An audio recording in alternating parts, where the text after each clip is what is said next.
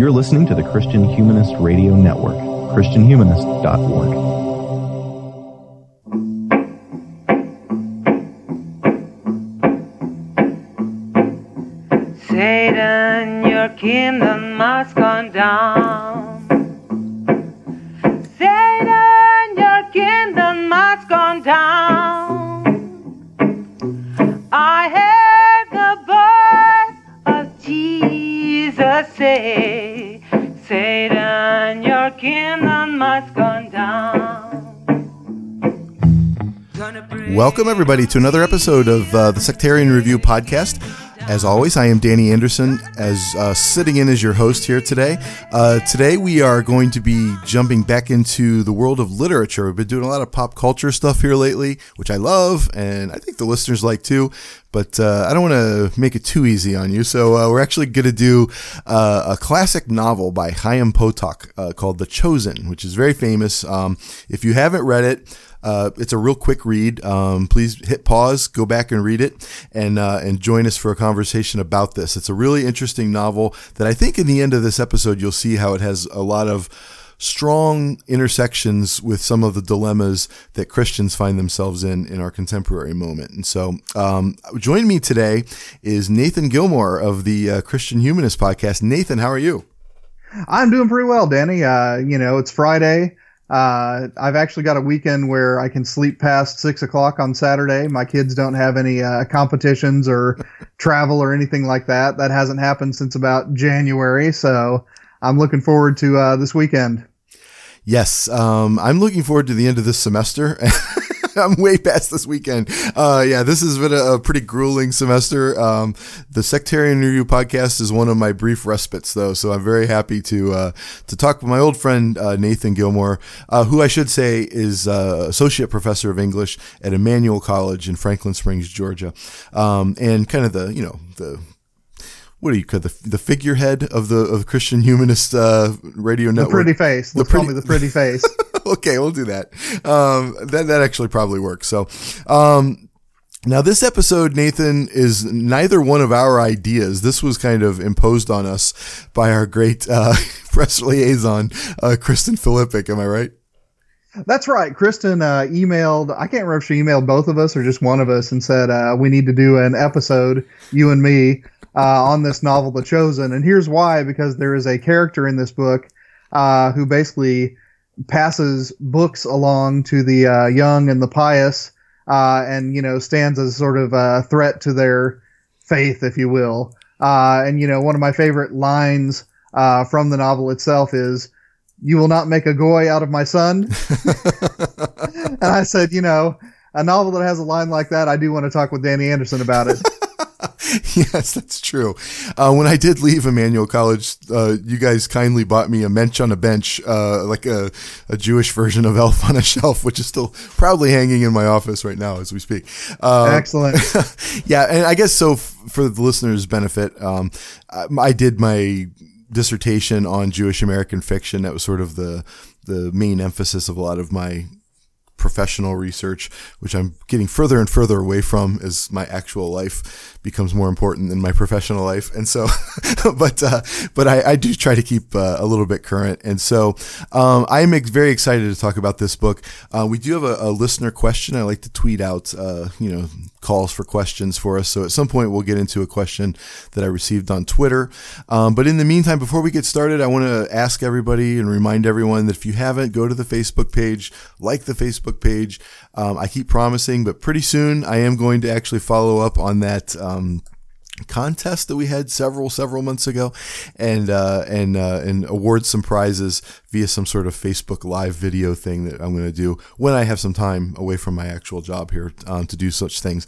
So, and I also want to remind you to if you go to the Facebook page, you'll find a link to a call for papers. My college where I work at now, Mount Aloysius College in Pennsylvania, is hosting a teaching conference, and it's open to college, high school, whoever, people who are interested in teaching. We're having a conference, and there is a call for papers and some information about that on the Facebook page. If you're interested in doing that, I would love to meet you in person. It would be a great opportunity to just share the wonders of Mount Aloysius College with the world. So, and so Nathan, let's jump right into this episode.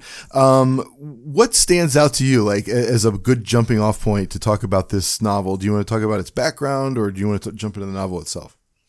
Well, I'll talk a little bit about what appeals to me about it, and then I'd like to hear you talk a little bit about its place in American letters more generally, because that's your field, not mine. But this is a novel about a pair of fathers and sons, or I guess a pair of pairs. We'll get into the numerology later. Yes. But they're all four Jewish men. In one of the families, you've got Rev Saunders, Isaac Saunders, who is, a revered spiritual figure in the Hasidic community. His son Danny is an heir apparent of this great religious authority. And he is also, just sort of an intellectual prodigy. So you've got this, almost superhuman elevated family on one side of this equation. And then on the other side, you have a formidable pair as well.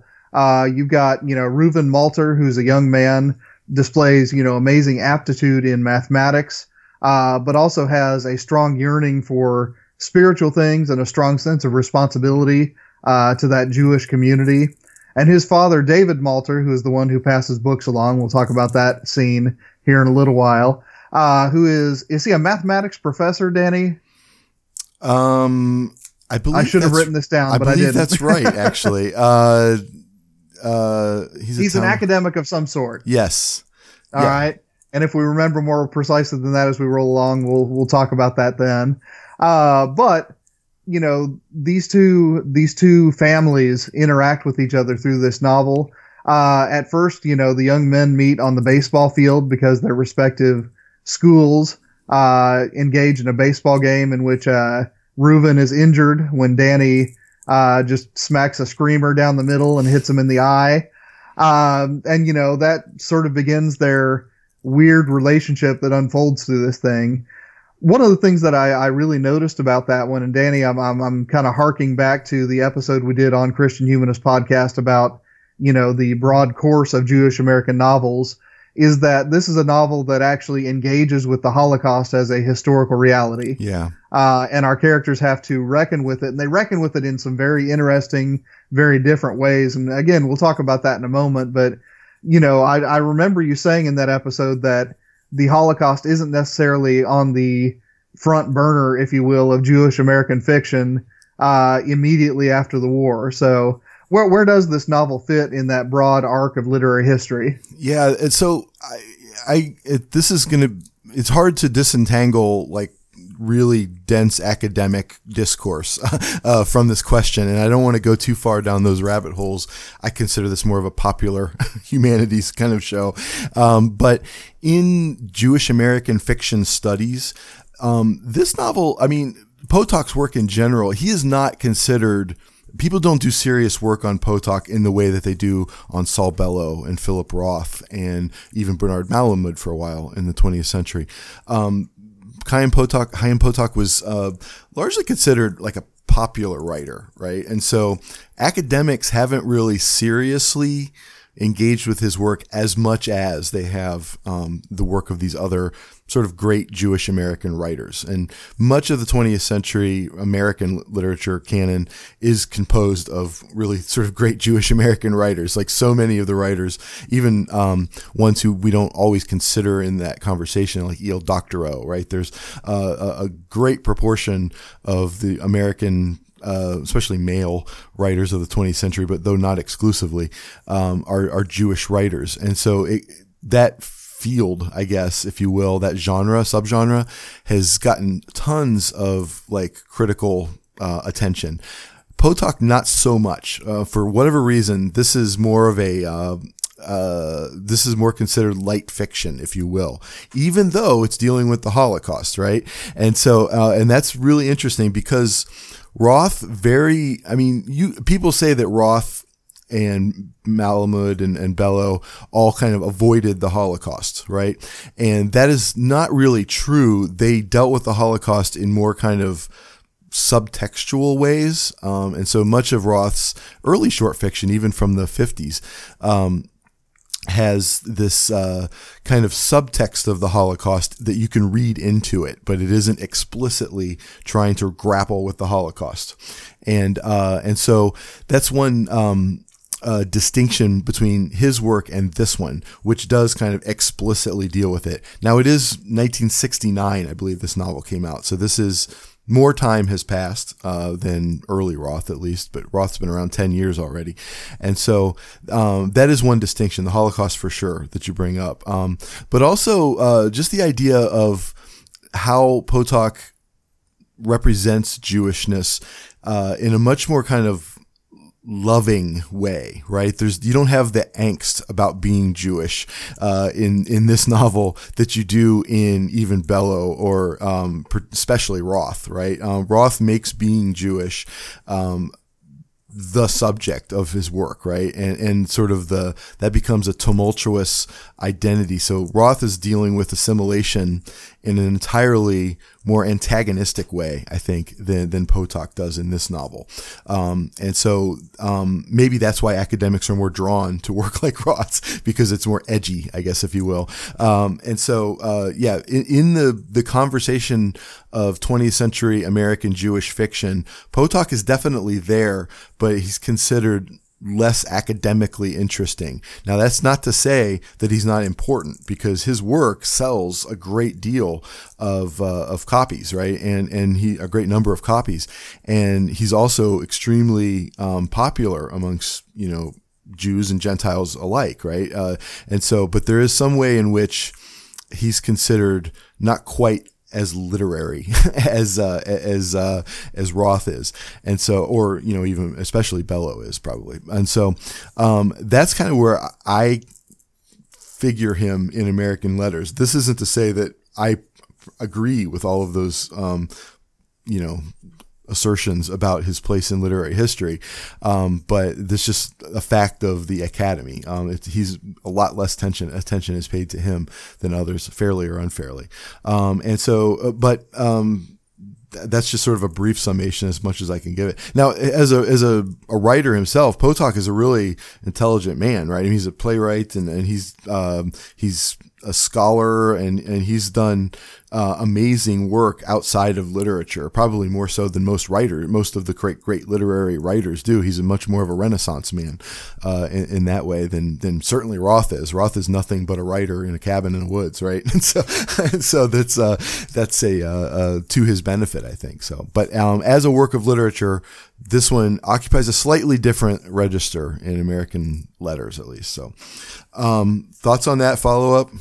Does that reveal anything? No, I mean, like I said, this is not remotely my field, so I kind of wanted to hear, his place. It's interesting that, there's such a hierarchy, if you will, and that he's at the bottom of it. Because, again, as an amateur coming to this, I would have just thought this is, a novel alongside other novels, yeah. But I didn't know about.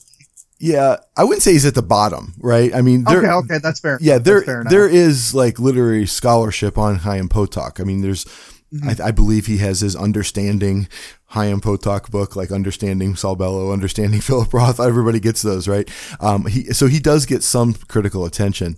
I think maybe it's just a matter of the depth. The meaning of his works are closer to the surface than they are in, say, Saul Bellow, where you have to sort of dig into what makes it artistically great. I think Potok is a more kind of narratively driven writer, and so the symbolisms and things are kind of apparent, right? And therefore scholars haven't felt the need to go so deep into his work to pull out what's challenging.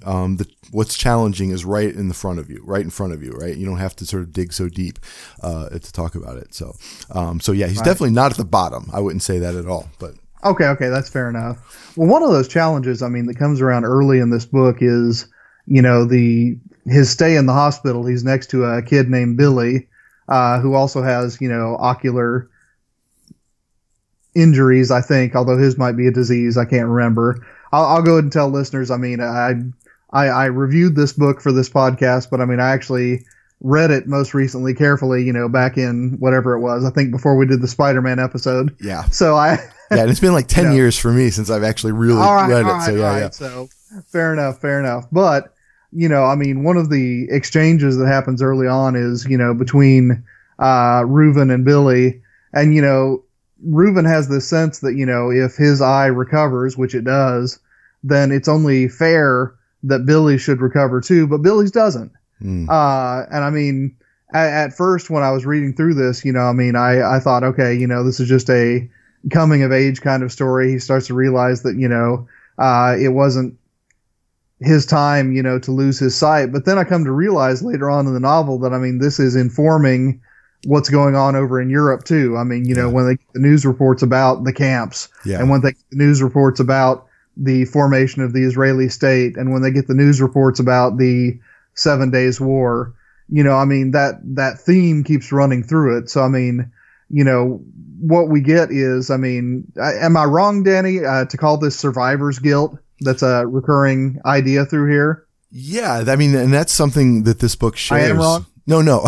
I'm sorry. You're not wrong. Excuse me. Yes, you are correct. In asking that you are wrong. No. That's something this book shares with a lot of, I think, Jewish American fiction. And I think that's what's behind a lot of the angst in Roth's characters who have assimilated, the assimilated Jews in the Roth stories. I think that is underneath their psychology, right? This book, again, more overtly deals with that. And it also, I mean, it reveals a lot of, kind of fissures within the Jewish community about the state of Israel, right? That becomes a major point of contention in this novel about between Zionism and your sort of much more ultra-Orthodox opposition to Zionism. And so I think that absolutely the Jewish American history, or Jewish history, European history, definitely haunts the Jewish American imagination in this novel, and it definitely causes, or it's part of it's part and parcel of the forces that cause stress amongst Orthodox Jews, even in New York, in Brooklyn here in 1944, for sure. Mm-hmm. Well, I got a question about that too, and you know. If this is a question we can answer with a historical reference, that'll make me much happier than if we have to just deal with it as a genuine literary tension. So that's why I'm posing it to you. Okay. But, you know, one of the things about Zionism in this book is that it's a genuine rift, as you said, between, you know, the Hasidim on one hand and then the, you know, the more assimilated but not completely assimilated Jews on the other hand. Yeah. But then when you get to the, and I can't remember if it's the 7 Days War, if it's the conflicts before that, but as soon as you mix Arabs in, all of a sudden everyone rallies behind Israel. Yeah. And I'm like, oh, that makes me uncomfortable. And I might not have any right to be uncomfortable, but, you know, the fact that when Germans are doing it, we can fight about it, but when it's Arabs, we all stand together. Well, so, I mean, Germans have nothing. So Zionism is controversial for the Hasidic community for very particular reasons. They're sort of ultra religious, right? Ultra Orthodox. And there's this idea, and I'm sure that Zionism in actual reality, anti-Zionism in actual reality in Hasidic communities is much more nuanced than this. I'm sure there's a lot more conversation going on in those communities about this than what I'm about to say, but I'm just kind of generalizing. But this is a scene in a novel. It's not a 300-page history of Zionism and its opponents. Yes, and it lends itself. Broad brush is coming back. Yes, to the broad brush, right? And so broad brush is coming back again. It's been a while since I've hit that actually. So the reason that Zionism is controversial to these ultra religious Jews called the Hasidim, right? The Hasidic Jews, is that it is a human intervention in God's plan, right? And so God has His own timing for the return of Messiah, and the establishment of Israel again, the reestablishment of Israel. And this political approach to that is seen as in opposition to God's plan. This is man doing God's work for him, right? And so there's this sort of prideful thing. And so there is this sense in which people like, for sure, Rabbi Sanders, Isaac Sanders, who's Danny's father in this, and he's sort of like the he's like the symbol of this ideology, right? Sure. He sees this as an affront to God, right? And whereas David Malter, Reuven's father, the other like learned rabbi here, he is much more engaged in the political establishment of Israel. And so that's the political controversy within Judaism about that. Now, the idea of Arabs or anybody doing violence against Jews, I don't know that I don't think that Rabbi Saunders would have been, who cares what the Germans are doing to Jews, right? And then he suddenly cares about what Arabs are doing to Jews. I think that there is this rallying around Jews as the chosen people, right? And so I think that I don't know that ethnicity has a lot to do with that in my own reading of this, unless there's a moment in the text that I'm forgetting. It has been a long time since I've actually read this really closely. Right. And I guess it's just the contrast between the two that struck me. Yeah. That, when David Malter starts, giving his pro-Israel speeches, there's just this, very nearly violent split, in the Jewish community. But then a couple of chapters later, when the news reports come in that, there's been a bomb that's gone off and it's Arabs attacking the state of Israel, all of a sudden everyone rallies behind Israel. Yeah.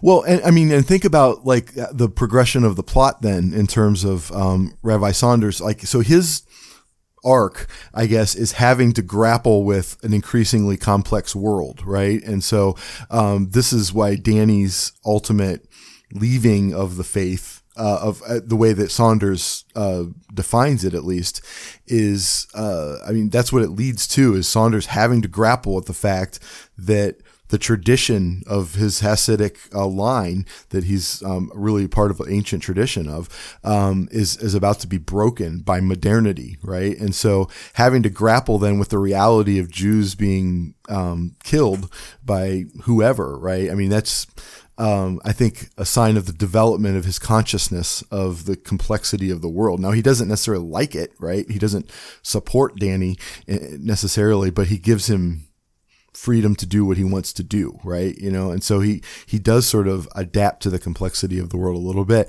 And I kind of see his somewhat changed position on Israel there in that circumstance as another example of his having to deal with an increasingly complex world in the 20th century as it progresses. Okay, that makes some sense. Yeah, I mean, that's probably a better reading than the one that was making me so easy, so I think I can live with that. It's interesting. I mean, in this novel, you've got these two characters, Reuven and Danny, who are just very young men. I think they start out at 12, 13 years old. Yeah. And they've already got a sense of themselves as inheriting an intellectual tradition and this responsibility for teaching. And, it made me, reflect once more on just the different paths that people take into this life of the mind, right? And this life of teaching. I had no idea I was going to be a professor, until I was well into undergrad years. But, our friend Chris Hare, who we used to work with at Emmanuel College, he's now at Oklahoma Baptist. He tells me that he knew he wanted to be a British literature professor when he was an 8th grader. I'm like, man, that's what I thought of when I read these two characters. I mean, well, what's your story, Danny? I mean, when did you become Professor Anderson? My story, I was weird. I was telling this story to somebody last night. I went out to see a movie with them, and I stumbled through my entire life. I have I've had no kind of drive my entire life to be anything, right? And so I was telling somebody recently, if I had to invent my ideal job, it would be like the owner of a curiosity shop who solves paranormal mysteries in the evenings, So my That's ideal, wonderful. my ideal job doesn't even exist. Right. So I actually I'd kind of bombed out my first try at college, right? I just kind of went to college because that's what you do after high school. And I had because I had no motivation, I had no imagination of myself, what I wanted to become with it. I didn't do very well. And so I ended up just leaving and bouncing around various factories. I worked on some rubber mills. I used to work at this boathouse. I just kind of bounced around, various working class sorts of careers for a while. You were a Bob Dylan song, in other words. Yeah, I guess so. I suppose that's true. Yeah. I've always been tangled up in blue for sure. So I ultimately stumbled into a job at a TV station in the engineering department at the PBS station in Cleveland, and I ended up liking my job well enough, but also wanting to do something more creative in like the production end. And I knew they told me I needed to have a degree in something to do that. So I went back to Kent State where my credits were all just still sitting there 10 years later. And it was just for whatever reason, logistically faster for me to be an English major to finish. And that's all I wanted. I just wanted to get done with something quickly. And so my last semester there, a professor, Martha Cutter, who's now at UConn, she asked me if, and that's actually who I read Roth for the first time. She asked me, have you ever considered grad school? I'm like, well, no. And I thought, well, I'll try it, I guess. And lo and behold, I ended up getting into Case Western Reserve. So I kind of had to go. And then, so once I was there, that's when I knew I was going to be an English professor, and it was like way late in life. And so I have a hard time. I don't relate at all to either one of these characters because they're like, nice. I wish I could. I mean, I'm jealous of people who were serious earlier in life. And because, I wasn't, I have this, really kind of tangential story, which ultimately I guess this is God doing his workings. I work with largely, almost entirely working class students who are first generation college students who also don't know what the heck they're doing in college. Right. And so, I actually end up being a really good fit for the kind of students I'm trying to serve. So my stupidity as a youth has paid dividends for my current career. That's a nice way to think about it. So, but yeah, so I have no way to even conceive of being that serious when I was 13. What about you though? Well, like I said, when I was, in high school and really the first couple years in college, I knew, generally like you that I should go to college when I was done with high school. I actually considered a career in the military for a while, and then I considered being a youth minister because that's what people who have a little bit of ability but no sense of what they want to do with their lives want to be when they're evangelical teenagers. And then, I actually started college as a computer science major because I had a sense, and this is one of the few predictions about the future I was basically right on, that, these sort of parachurch ministries that I was interested in were going to need a presence in the internet world. And I didn't know what that was going to look like, but I figured I wanted to be part of it. But it wasn't until I took my first few humanities classes as an undergrad and realized I really enjoyed it. And then, Craig Farmer, who was my church history and theology professor, suggested that I look into grad school, that I even considered that as a potential path. So, I didn't have the bomb out experience, but I certainly didn't know I was on this path until I was in my 20s. So again, these characters who have this sense of, duty and mission as, very young teenagers, just kind of blow my mind. Yeah. But, another thing that blows my mind is that, they are doing this, gematria stuff as 13-year-olds. And, Danny, I don't know how well you know him or how much you've interacted with Trip Fuller, but he's the person I was thinking of when I was reading these characters because, as a teenage Baptist pastor's son, he was leading, Paul Tillich discussion groups when he was 16. Yeah. And just other, prodigious, very early sense of mission kind of things. Yeah, I'm totally jealous of people like that, right? People who are smarter than I am now when they were 13 or 14, like 16, like Trip, you know what I'm saying? Yeah, exactly. He's like, I had my Nietzsche phase when I was 14. I'm like, are you kidding me? Yeah. So yeah, I mean, I try not to envy what other people have, right? And including brains. And so I do with what limitations that, God has blessed me with. And so. Nice. Well, tell you what, I mean, I think this might be a good place to bring in the listener's question about the gematria. So you want to read that? We can take a swing at that. Yeah, as you know, I like to pose a question. Sometimes I wait too late before the recording of the show, but in this case, I did get a couple of responses.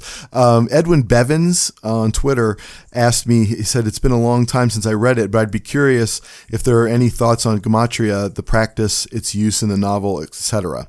And I know that you know a lot more about that as a practice than I do, and so let's just kind of show. I know there's a scene in here we can talk about, but in general, what is that for the listener, and then we can sort of talk about how it plays out in this novel. Yeah, gematria is a species of numerology. It is rooted in the Hebrew alphabet, to where every letter in the Hebrew alphabet corresponds to a number, and then the numbers in various mathematical combinations come up to other numbers, which in turn get translated back into words. And if you think that sounds like space alien stuff, you've actually got it. If you have a Christian Bible at home, when, the mark of the beast in Revelation, I think chapter 13, although it might be 14, is 660 and 6. Mm-hmm. That is an early model. It might not be itself gematria, but it's at the very least proto-gematria. 660 and 6, when you do this numerological thing, translates into the Greek letters, not Hebrew, that spell out Nero Caesar. Okay. And so, the mark of the beast is, Nero Caesar. Of course, in the 10th decade of the Common Era, there were legends going around. And I don't even know what to call legends that are currently happening. I guess, conspiracy theories, so that seems a little anachronistic. That Nero had come back from the dead and was persecuting Christians. Now, I don't think that, St. John the Seer thought that. I don't even think that, most of the audience of that book thought that. But in Revelation, Nero becomes basically the archetype for every oppressive ruler, the way that Pharaoh is the archetype for every oppressive ruler in the Old Testament, right? Right. So, you get that, 660 and 6, you do the gematria on that, it's Nero Caesar. Same sort of thing happens in this novel, except that, they are doing gematria with the Hebrew alphabet, first of all, and they are doing it, not just with one oppressive ruler's name, but they're doing it with all kinds of spiritual realities. And Danny, I think you've got your book open to that scene, do you not? Yeah, I do.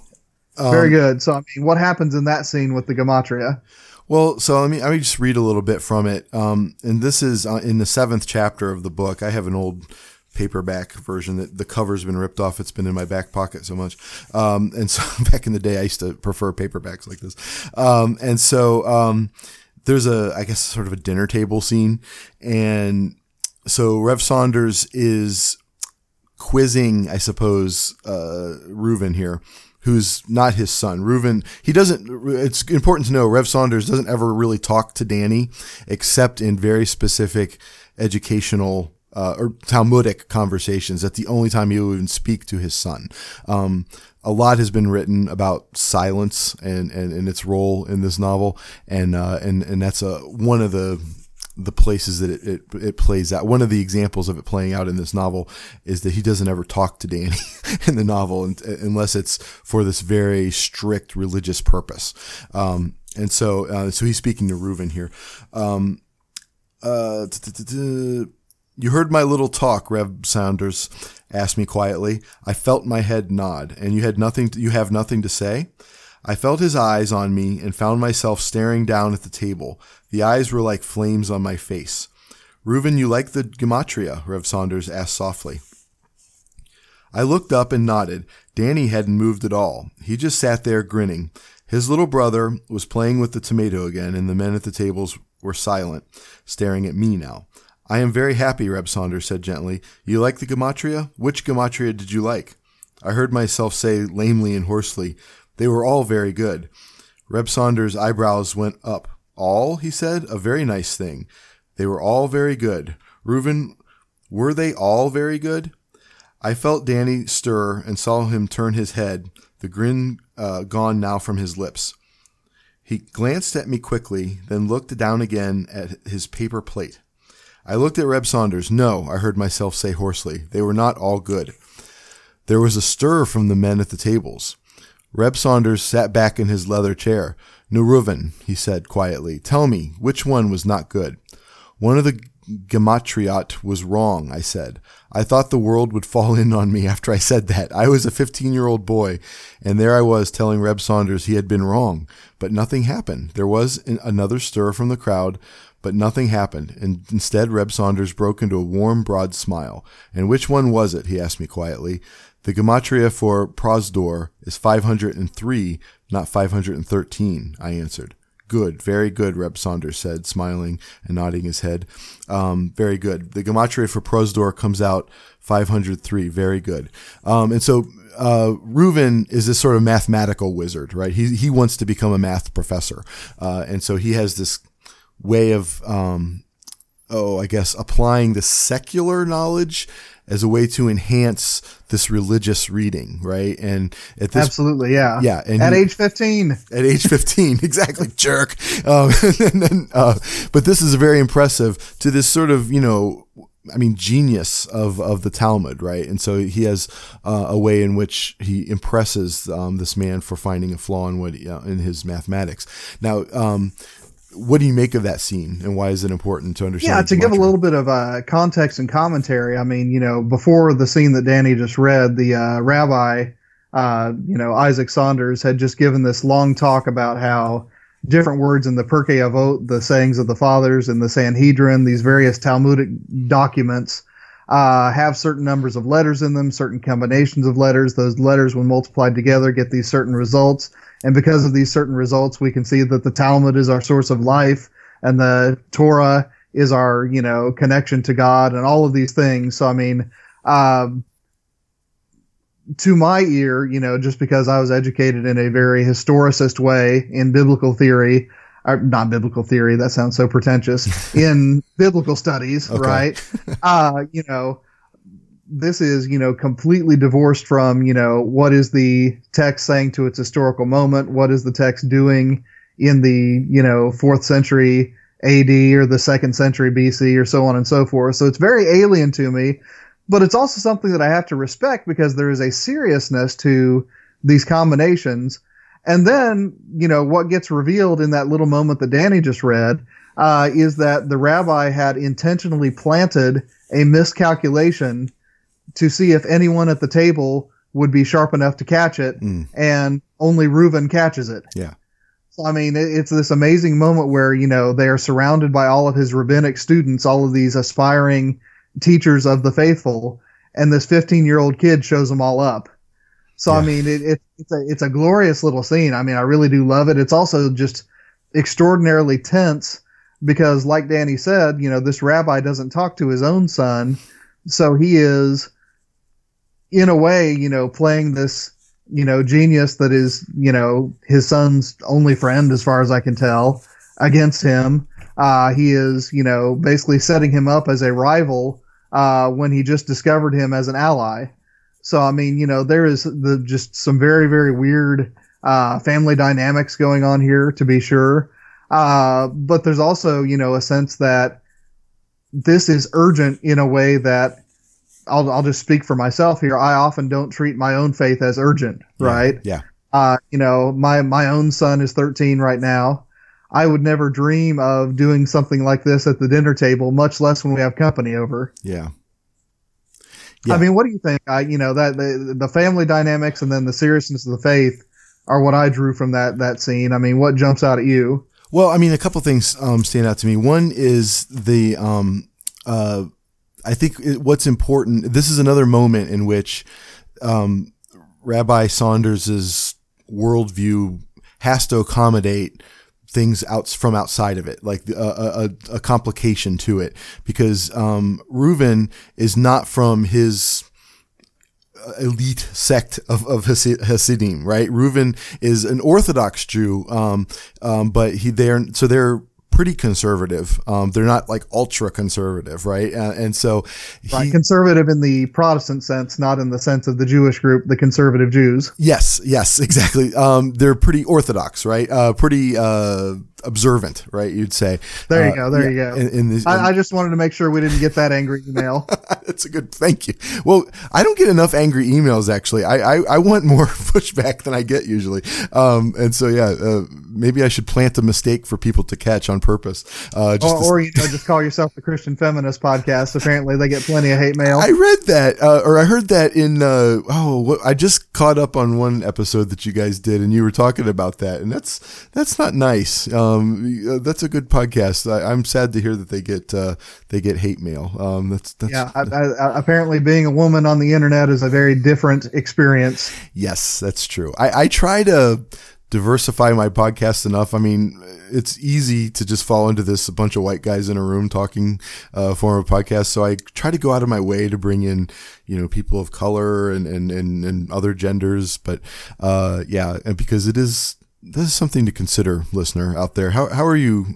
How generous are you to the Christian Feminist Podcast? Which I was listening. I can't remember which episode I just caught up on with you guys. I think it was the Kind of Blue episode. You were talking about that when I was just listening to that this weekend. So, but anyway, a diversion. Hate mail. Oh, and so this is a moment for me that's also interesting. In that, So I'm sorry, I forgot where I was. Reuven is not from this elite set of scholarship, basically, this religious scholarly group. He's from a different yeshiva, and they go to a different synagogue, right? And so there's a real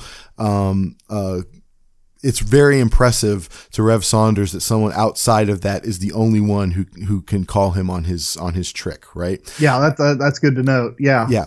And that actually plays back all the way into the baseball game that begins. Like there's this like death rivalry between baseball teams representing various yeshivas, right? And that's why it's so serious that Danny almost literally blinds Reuven by hitting with a baseball. This baseball game even is ultimately serious to Rev Saunders and his crew. Kind of, you almost have gang dynamics here, and so you've got this that complication. But also, what's interesting to me is that I think I hinted at just a few minutes ago. This is a moment where Danny's secular knowledge doesn't like inhibit a religious study, right? It doesn't inhibit learning the Talmud. It actually enhances his understanding of the Talmud. And I think that that's something that is a powerful theme in this book, is finding a way to reconcile modernity, right?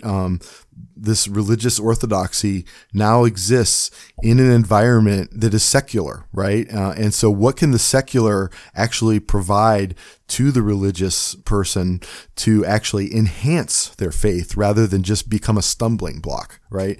And I think this is one of those moments in this book where you sort of see that that tension coming into play here.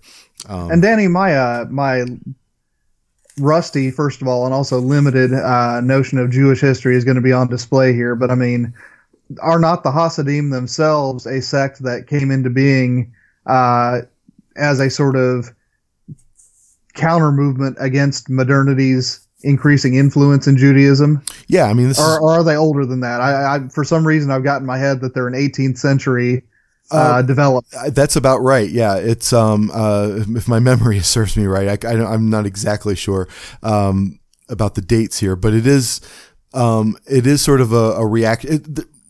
As a kind of a loose corollary, you can think of the Amish, sort of just picking a moment in time to withdraw back to and letting modernity pass past that moment, except for them. I think in a lot of ways, the Hasidic Jews function in the same way. There is a deliberate effort around the time that you say to withdraw from the corrupting forces of modernity, right? And then you end up... Right, so about the time that Baruch Spinoza is doing his thing, that's when the Hasidim decide that, okay, these new changes, we can't run along with them. We have to take a stand here and, maintain a very concrete tradition in the face of, this fluidity that we see around us. Yes. Yeah, I think that that's probably right. And at the end of the show, I want to point out a couple of other writers. There's three that come to mind as we're talking that kind of elaborate on some of the dynamics of this book in more detail. And Cynthia Ozick is one. I think that I'm going to point some people to some resources to kind of, if you're interested in the Hasidim and their kind of countercultural positions in history. I have a couple stories for you to check out that I think you'll enjoy. So, so that's actually what stands out to me about that. All because of this gematria scene, right? So yeah, I know that. The listener, I'm sorry, the name is escape Edwin. Edwin question actually led to a pretty good discussion here. So, well, it's in that context, Danny. I mean, that we get. The revelation, and I can't remember if it happens before chapter 7 or after, that, David Malter is actually passing Danny Saunders, the heir apparent of this rabbinic responsibility. He's passing him, secular books, including, and I can't remember, does he pass him Freud or does Danny discover Freud on his own?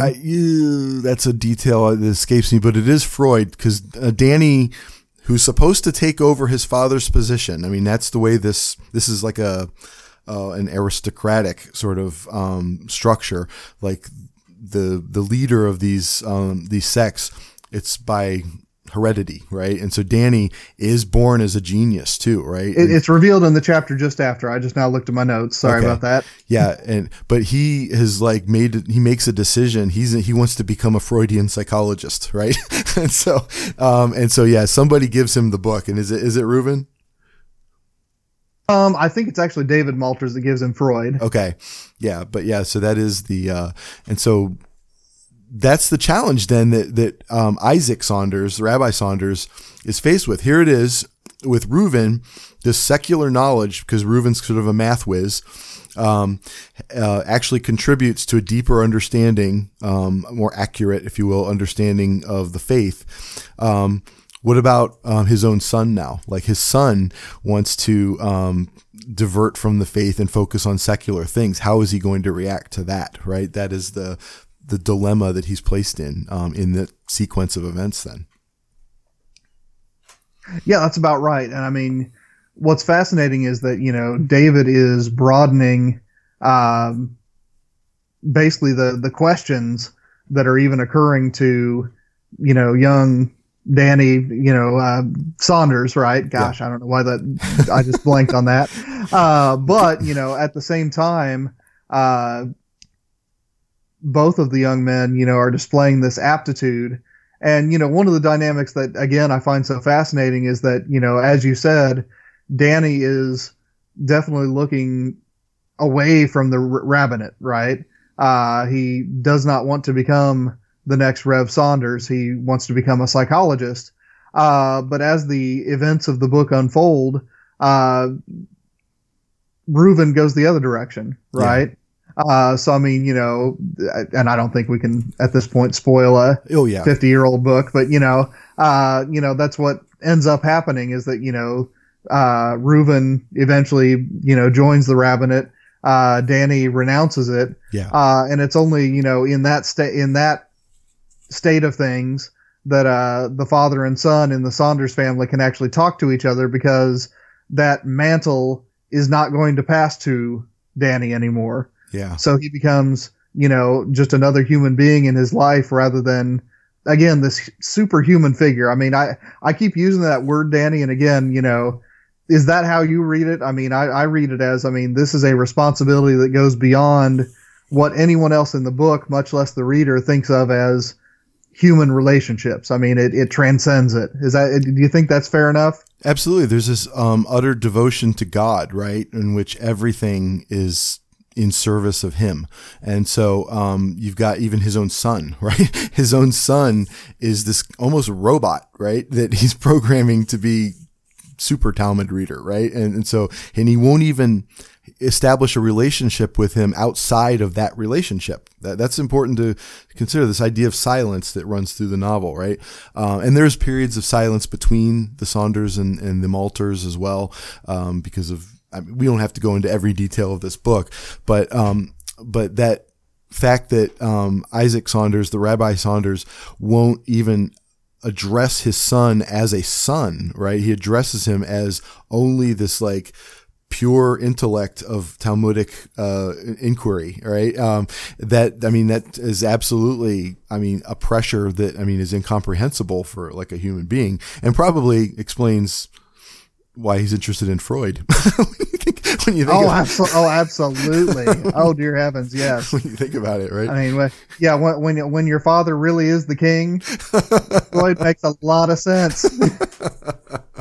Yeah, and I guess we should say, I know that like psychologists, like practicing people in psychology, don't really give Freud much credit today as a psychologist, right?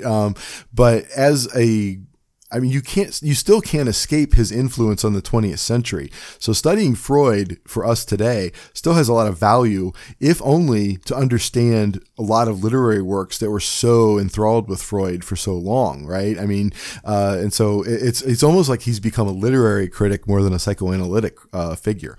Absolutely. The joke that always ran when I was in seminary was, don't go to the philosophy department to read Hegel.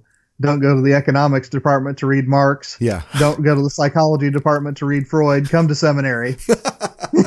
Exactly, right. And Lionel Trilling Lionel Trilling was also enthralled with Freud, and he makes a case that, the way Freud read dreams, interpreted dreams, is very, similar to the way literary critics interpret works of art, right? And so Freud has his methodology for psychology is actually much better suited to literary criticism, right? And so, right. And for that matter, the way that rabbis and priests read the Bible. Absolutely. Right. And so, yeah, in some ways, Danny's draw towards Freud isn't as, offensive as it might seem on the surface, right? All right, I'd say it's offensive, but it's understandable. Yes, yeah, but it also kind of works too, right? And absolutely, yeah. And just to be clear, Danny doesn't renounce religion or God, right? He's going to. He's still a Jew at the end. Yes, he's going to cut a practicing Jew. He's going to cut his curls, and he's going to sort of leave the Hasidim, but he still hasn't lost his faith in God by adapting, I guess, to assimilating, if you will, to a degree to the modern world, the modern intellect, the life of the mind. And it is interesting, as you mentioned, David, who was supposed to be a professor, according to his father, also had sort of pressure on him. He wants him to be a professor, right? He ends up becoming a rabbi. So they both kind of go the opposite directions, not only from each other, but from what their fathers had asked them or had wished for them. Right. And it's interesting because, the question that, I recited from the beginning of the episode, will you make a goy out of my son? Yes. That is, the great terror of, Isaac Saunders, right? Yeah. That his son, who is supposed to be the keeper of this, superhuman tradition, is not only going to leave that tradition, but also is going to leave Judaism altogether, which he doesn't. And, that's important. It is, he does not become a goy, but he does become Orthodox rather than Hasidic. Mm-hmm. And, that middle place allows them to maintain that, or really to establish a real father-son relationship. Yeah. Whereas for Reuven, it's interesting. The real turn is when they discover the Holocaust, right? Yeah. And we mentioned this at the beginning, but in chapter 11 of the novel, when David Malters, comes home from, work and he's heard about the Holocaust and the reports of the camp are starting to come in, his outburst is only American Jewry is left. So, there's a sense of urgency there that, all of a sudden his son's, desire to enter the rabbinate, not only does he accept it at that point, but he becomes one of its most urgent backers, right? You have to become a rabbi now because if we do not educate the next generation of Jews, we are going to be exterminated. Yeah. Yeah. So the faith and knowledge are sort of you can't disentangle them, right? Right. And, because of, the just utter obliteration of Jewry in Poland and Eastern Europe and Central Europe, there's an urgency to what are American Jews going to do that wasn't there in the first half of the novel. Yeah. And, I mean, as it should be, by the way. I'm not saying that that's, not anything but an understandable and right reading of the situation on the part of David Malter, right? Yeah. But, it's fascinating that is ultimately what, gets the Malter family completely behind the trip to rabbinic school. Yeah. Yeah. That's a good point. we're sort of approaching an hour here. I want to talk about sort of application, if you will. How like Christians might approach this text and kind of use it to inflame their own imaginations about what we might become. But before we do that, there is one other moment in the text that's kind of related to what we've been talking about. It's towards the end of the book, and Reuven displays a kind of acumen for another rabbi, a Rabbi Gershenson, in a yeshiva, and is sort of quizzed about it. And I want to sort of talk about that scene, if that's okay, and see what you'd make of it. Yeah, by all means. And so, he's being quizzed basically. And he comes up with this basically amazing interpretation of the Talmud, right? And then Rabbi Gershenson, asks him to explain what he means, and says, I explained how I had reconstructed the text, then quoted the reconstructed text from memory, showing him how it fitted perfectly to the explanation offered by the simplest of all the commentaries. I ended by saying I felt certain that was the text of the, I ended by saying I felt certain that was the text of the Talmud manuscript the commentator had before him when he had written his commentary. So he does some sort of historical reconstruction of original source texts. That's right? Exactly what he does in that scene. And yes. He stepped into my world of biblical studies. Yes. When I read this scene, I said, this is how I studied. Yes. Yes. And then Rev Gershenson was silent for a long moment, his face impassive. Then he said slowly, You did this by yourself, Reuven? Yes. Your father is a good teacher, he told me quietly. You are blessed to have such a father. His voice was soft, reverent. Reuven? Yes. I must ask you never to use such a method of explanation in my class. Basically. That's such a great scene. It is. And so why don't you riff on that a little bit, since it is your area? Well, sure. I mean, this is, one of those great moments in which the student, has been in the library and encountered new theories and so on and so forth, and basically comes to the instructor with methods that the instructor is aware of but doesn't work into the curriculum because the students really aren't ready for it. Yeah. And my hunch is that nobody in that room except for Reuven Malter is ready for that, right? And moreover, I get the sense from the scene, and Danny, you can tell me if you read it this way or not, that, if word gets back to the authorities in the school, the administration or whatever they would call it, that there would be some trouble for Rev Gershenson. Yeah. That, we don't do that at this school. Yes. So again, as a professor who, teaches Friedrich Nietzsche and other such things at an evangelical college, this scene resonated with me greatly. And in fact, I'm going to tell a story on him, and I don't even know if he listens to this show. If so, then David, I'm about to tell your story. But our student, Danny, David Pagan, he's in seminary now at a liberal mainline seminary where they kind of pride themselves on being able to assimilate and incorporate every kind of reading that's possible. Yeah. But apparently, after one class this semester, the professor pulled David aside and said, David, could you leave Nietzsche at home for the next couple classes, please? So he was very pleased that, his Nietzsche reading at this little Pentecostal college in North Georgia is, so much of a presence that the professor has to back him down. That is awesome to hear, actually. Yeah. Yeah. It's almost like, the picture I had in mind is someone brought in like evolution into like a evangelical biology class or something, right? And it's potentially explosive to certain stakeholders in the institution, right? And so absolutely, because in the way that Danny Saunders himself challenges the authority, I guess, of these strict readings of things, what Reuven has just done is something that could be quote unquote dangerous to the stability, to the accepted traditions that this community has sort of rallied around, I guess.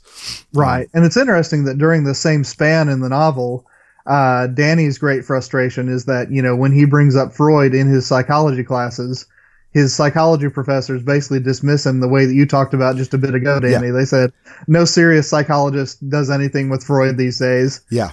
And Danny says, but I came here to study psychology. Freud is a psychologist. Why are we not doing Freud? Yeah. Yeah. Because he's going to a particular, basically like an analytical kind of school, right? Like I'm guessing sort of like what do they call that? Numerical studies. What do they call those things? Right. Research psychology. Yeah. Research psychology. Yeah. And so Freud isn't taken seriously in those circles. Right. So, right. Because his theses are not by definition measurable. That's exactly right. Right. And therefore they're more religious in some ways, right? Absolutely.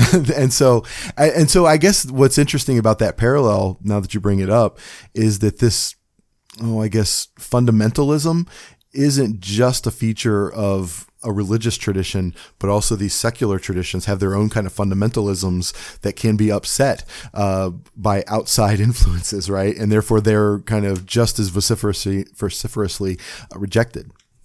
And what's also interesting, and one of the genuine surprises in this novel, is that when Danny finally sits down with his professor and talks about his, distaste for experimental psychology, in the course of that conversation, Danny changes his mind and he says, what I wanted to do with Freud can actually harmonize with what an experimental psychologist does. And, his view broadens, which... is what we as professors hope our students do when they encounter new ideas anyway. Yeah. I didn't anticipate that Danny would do that. Yeah. That's a good point, actually, right? I hadn't thought of that either, actually, not until you mentioned it. So let's kind of zoom out from this specific text. And listeners, if you have any further thoughts or readings about the text, by all means, find us on Twitter, send me an email. If you go to sectarianreviewpodcast.com, you can find all the links to contact us. Or the Facebook page is probably the best place to leave long notes, though, because other people can see them then. It's not just for my eyes. So the I guess ramifications for a Christian reader of this book, like what can we take from this? Yeah, the fact that Kristen recommended this book is why we read it, so we ought to lay that on the table first of all. Yes. But it happened that I was reading it for the first time, and you were reading it perhaps for the sixth or seventh time. In this moment when people are talking. Again, I'll say, because, 30 years ago they were talking about resident aliens. Yeah. But with Rod Dreher's book, The Benedict Option, about which you and I have very different opinions, and that's okay. This question is arising once more, is Christianity, in its traditional mode, right? And again, I'm trying to stay away from that word conservative because it means 6 different things. Yeah. But, in its, traditional cast, is there an urgency to educating the next generation of Christians that is in any way analogous to what David Malters is talking about here? Now, I say analogous because I want to go ahead and get on the table right out of the gate that I don't think that, the history of, Protestant Christianity over the last 50 years is anything like the history of Judaism over the last, ever 2,200 years. Yes. I was just going back to like when people started calling them Jews, basically. Yeah. But I think that, we either should or should not. And that's kind of what, made me curious as Danny and I were planning out this episode. Danny Anderson, not Danny Saunders. My sense is that, at the very least, we can say historically that Stanley Hauerwas in the mid 80s, Rod Dreher in the mid-teens have this sense that, the education of a new generation of Christians has an urgency to it that maybe it didn't have 100 years ago. Mm-hmm. And there are days, I have to confess, when I think that they are probably right. I mean, when I go to my tiny church in North Georgia and I realize that, not only are my kids some of the only people under 20, but that my wife and I are some of the only people under 50. I mean, there is a sense, not that there's been a violent oppression, but that there has been a cultural assimilation that might draw some righteous sense of urgency. So, that's the question that I kind of want to start out with, where you are, Danny. I mean, do you sense that urgency, or, do you see that as sort of a false anxiety? No, I do. And honestly, I feel like and first of all, I don't know exactly what our difference is about the Benedict option. Like, I agree largely with his book. I think he is so obsessed with sex, like that's the only thing wrong with. I mean, I feel like he puts an overt emphasis on sexual mores and values as the reason that Christians need to withdraw, and I think he ignores other things that are probably more. I feel like the sexual issues are a subset of a larger problem that he wants to ignore. And so about individualism in general, that I think you can blame conservatism for as much as liberalism. Yeah, I can basically agree with that. I mean, I like I said, I mean, when I read the book, I see it as probably 80% about education and discipleship and about 20% about sex politics. Yeah. And some people read it and they see it as 80% about sex politics and 20%. So, yeah, I think that's mainly where our disagreement about the book lies. Yeah. Yeah. And I guess I don't disagree with a lot of his points in that book. I just think he's sort of too narrowly defining the problem, I suppose. But back to the topic at hand here. I feel like in this kind of the problem with the Benedict option, I guess, for Christians, and if we want to see what the Malters are doing as a Jewish form of that, as the Malter option. Yeah, the Malter option. That's what we should have, is the Malter option. The problem with that is, in Christendom today in America, there is a marketplace of ideas. There's a market-driven version of Christian discipleship and Christian intellectualism. Okay. And so it takes the form of kind of horsey ducky Bible study curriculum, fill in the blank Bible studies. You know what I'm saying? These video series that are about this, they're about an inch deep in their theological reckoning. And I think that when Christians today are looking to sort of double down on their Christianity, overwhelmingly what they're going to double down on is the God's not dead version of Christianity. Okay. Yeah. And so I feel like to huddle into that is a total disaster, right? I think that's a total, not only an intellectual disaster, but there's an ethical and a moral disaster that comes along with huddling into a shallow pond of theology like that. And so what I love about the traditions that we're given a vision of in this book is that they are like, they're atemporal, right? I mean, they're out of our specific time and marketplace, and they're historic, right? And they're deep and they're dense, and there's an expectation that you need to suck it up and learn stuff that's hard, right? and not necessarily rely on aphorisms and tweetable theology, right? And so I feel like that's the danger for Christians today, is that the vast majority of the Benedict optionites, when they Benedict, what they're going to Benedict into is basically a kiddie pool, and I don't think that anybody's going to be better off for that. Right. And I agree that people shouldn't just be Benedicting around, but I would say that, the actual book, Benedict option, this is what I live for, Danny, these moments. But I think that the actual book, again, and I think it's in that tradition of, Stan Hauerwas's Resident Aliens. Yeah. I think it's in that tradition of, honestly, the movement that, gave rise to Christian colleges in the wake of the Scopes trial, right? Yeah. Is an idea that, and again, this is not all Christian colleges, this is not all books, addressing this phenomenon, but these two books in particular seem to have a notion that it's precisely the abandonment of depth that makes us susceptible to the assimilation. Yeah. So, I mean, Rod Dreher says, I mean, we should have our teenagers reading Origin of Alexandria and, I can't remember what other figures he puts out there, but basically, very early church figures. I think he points to the Cappadocians, right? Yeah. So that, we actually know the range of questions that are available to us so that we're not limited to what we can pick up at our local Lifeway Christian store. Yes. Right. And if everybody went that direction, I would have way less problem with the Benedict option. I just don't feel like I feel like the danger of the post-Christian moment, I think that's what you put in the notes. How did we, post-Christendom secularism, right? I feel like the danger is that it's not, Christendom hasn't just vanished. Its remnant is this really kind of like shallow marketplace, right? And so I feel like abandoning into things that are marketed as Christian is where it's going to go, right? And honestly, Christian colleges are complicit in this.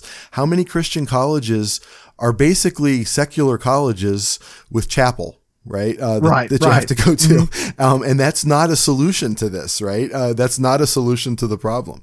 There's got to be a move to create para institutions like yeshivas, I suppose, right? But you got to send your kids to these things with more than an expectation that they get a good job, right? Because what you're doing then is buying the idea that a human being is only the job they do, right? And so until Christians are willing to invest in truly kind of alternative forms of education that are more classical, I think, in appearance, then I just don't see it as being beneficial, frankly.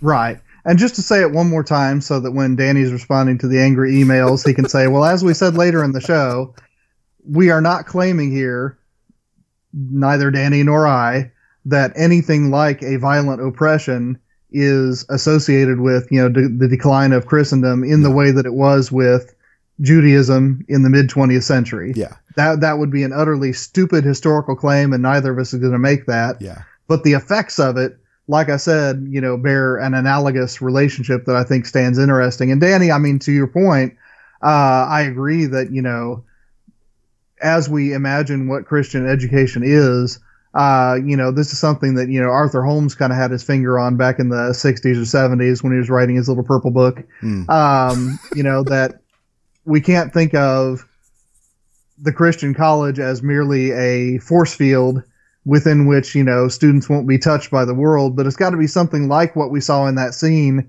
where Reuven Malter is taking, the methods of historical criticism, textual criticism, these things that are, historicist and partaking in scholarship at its best in order to do the work of maintaining the faith. There's got to be an act of learning to speak the faith in this new context. So, in some ways, when you write your book, The Malter Option, make me a footnote in it. I think this is definitely an emphasis that is worth noting. No, I'm probably much more likely to write a book called Benedicting Around.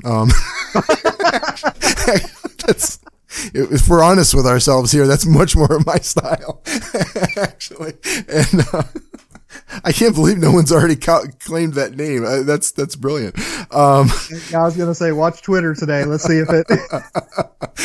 And so and I will say, honestly, to your point about making too close a parallel to the quote unquote oppression of evangelical, I don't buy it. And I think another critique of mine of Dreher's book is that he buys it too much. I think he makes too much of our marginalization. I think the biggest problem with Christianity, and I'm not going to specify evangelicals because I think it's broader than that.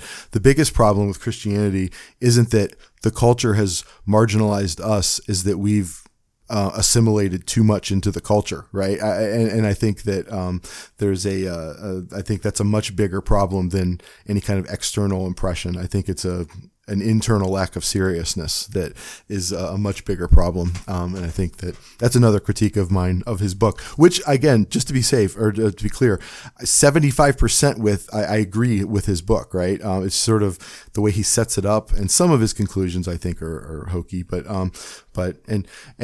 also, I mean, his Twitter presence is just so adversarial. Just like, I'm not going to disagree with you on that point. Yeah, I mean, when you interviewed him, there are certain Christian writers who should have their Twitter feeds taken away. And unfortunately, I like Rod, but I mean, Rod cannot behave himself on Twitter.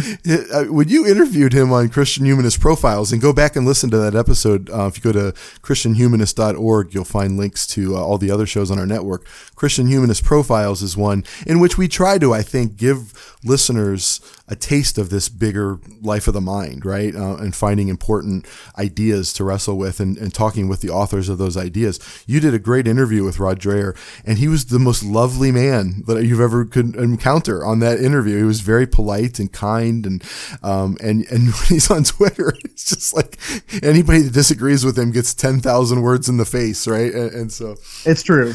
I'm not going to deny that. So let me before I let you go, I'm going to make a couple of recommendations of other writers, a couple of which I've already spoken about. Absolutely. That deal, I think, with similar ideas.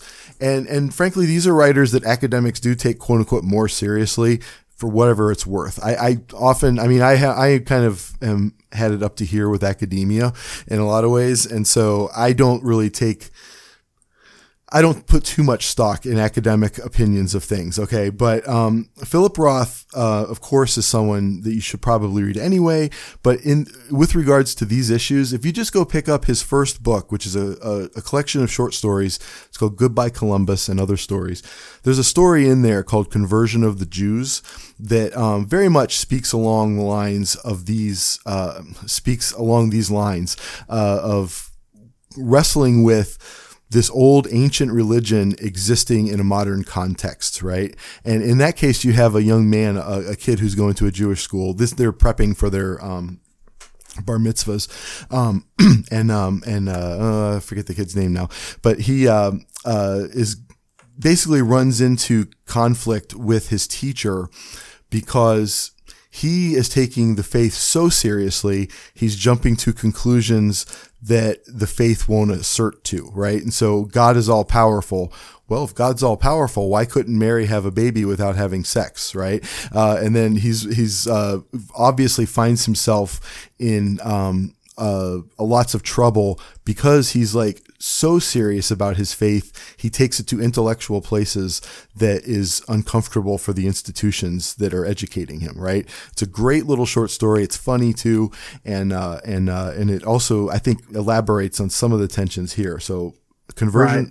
Right. I actually read that a couple years ago on your recommendation, Danny. It is a good story. Yeah, thank you. Good. I wrote it myself. No, I'm by Philip Roth, Conversion of the Jews.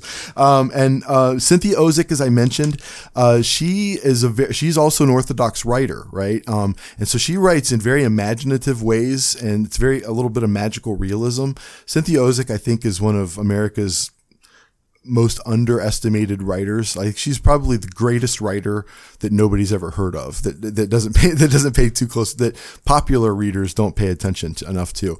Like, she gets lots of critical attention, but I don't think enough people realize just how great she is as a writer. And so she has a story called Bloodshed about a Jewish man whose cousin has married into this Hasidic community out in the woods somewhere in upstate New York, and he drives out to visit her, and these kind of strange events happen. And I'm not going to spoil the story, but it has to do with the kind of there's almost like a magical nature to the Hasidim, right? And there's clearly Holocaust metaphors, or not metaphors. The Holocaust is directly dealt with in this story. Ozick does not avoid that topic in the way that Roth and Bellow and all the other sort of Jewish American writers sort of wrote around the topic. Ozick dives right in. And so Cynthia Ozick's Bloodshed is another story that you should see, and it's in a collection of stories as well. And then finally, Michael Chabon's great novel, The Yiddish Policeman's Union, is kind of an alternative history about Israel kind of failing in its first formation, and all the Jews in the world are rounded up in Sitka, Alaska, and it becomes this sort of metaphor for Zionism. And you also get Hasidim represented as gangsters in this movie, in this novel, and it's funny. It's a great detective story. I'm teaching next semester the literature of crime and detection, which is crime, detective stories, and I'm actually going to teach this for that class. It's a great detective story. It's got this kind of film noir aesthetic. It feels like a movie the Coen brothers should make, is what is the best way I could describe it. But it also deals with a lot of the subtextual stuff and in the historical context that Potok is dealing with. So if you're interested in some of these topics, there's a lot of other places to go. And I just wanted to give you some resources for there. Nathan, anything come to mind for you, or any recommendations? Not really. Like I said, I mean, this is not remotely my field. I read this book, on Kristen's recommendation. I'm glad I did. Yeah. Because like I said, you are David Malter. Yeah, there you go. Nice. A lot of questions that this novel raises are questions that, in an analogous sense, are occupying my attention and my concern. So I was glad to take this on. I was too, and I was glad. It's like it's been 10 years since I've read this book, and I kind of revisiting it here the last couple of weeks has been really great. And this conversation was awesome, as it always is with the great Nathan Gilmour. If you're not caught up, nobody listens to this show probably that doesn't already listen to the Christian Humanist podcast. So, but those of you who might not, go to christianhumanist.org, and there's a great blog there as well. You guys do a lot of great stuff there. You'll find access to the whole array of what the network is doing, and I think we're doing some exciting stuff. I honestly feel like if I were to invent an ideal educational system for Christians, I would make the Christian Humanist podcast the faculty. I think that our network is exactly what Christians should be sort of immersing themselves in. Are you majoring in biology? No. Book of Nature Studies. Exactly. Okay, who needs majors, right? This is the problem. No accreditation. That's right. No, we don't need bean counters. We don't have majors. We have feeds. Yes, exactly. We don't want the bean counters to be involved in this at all. This is just, pure knowledge for its own sake. Nathan, thank you again for doing this. Thanks for your patience with me putting this off for another 6 months or whatever it's been since we were supposed to do this originally. Yeah, I'm just eager to see when it actually goes on the internet. No, it'll be next Thursday. It'll be all right. Yeah. You're not going to pull a Spider-Man on me. You're next in queue. Nope. This is coming out immediately. So it should be almost Easter when this drops. So, Nathan, thank you again. Listeners, you know where to find us, sectarianreviewpodcast.com. And if you have any questions for us, you can go to the Facebook page and contact me there. I have an email, sectarianreview@gmail.com, Twitter, all the places. Go to iTunes and leave a review. Nathan, you're the best one at making the pitch for iTunes reviews. Do you want to do it for me? Listeners, be sure to go to iTunes. This is where most people get their podcasts, and the more people recommend us there, the more friends we have to have this conversation with, and that's what we're all about, isn't it? So go to iTunes, leave us a review. He's so much better at that than I am. Nathan Gilmour, thank you again. This is Danny Anderson, thanking you listeners for putting up with us here for another hour and 20 minutes.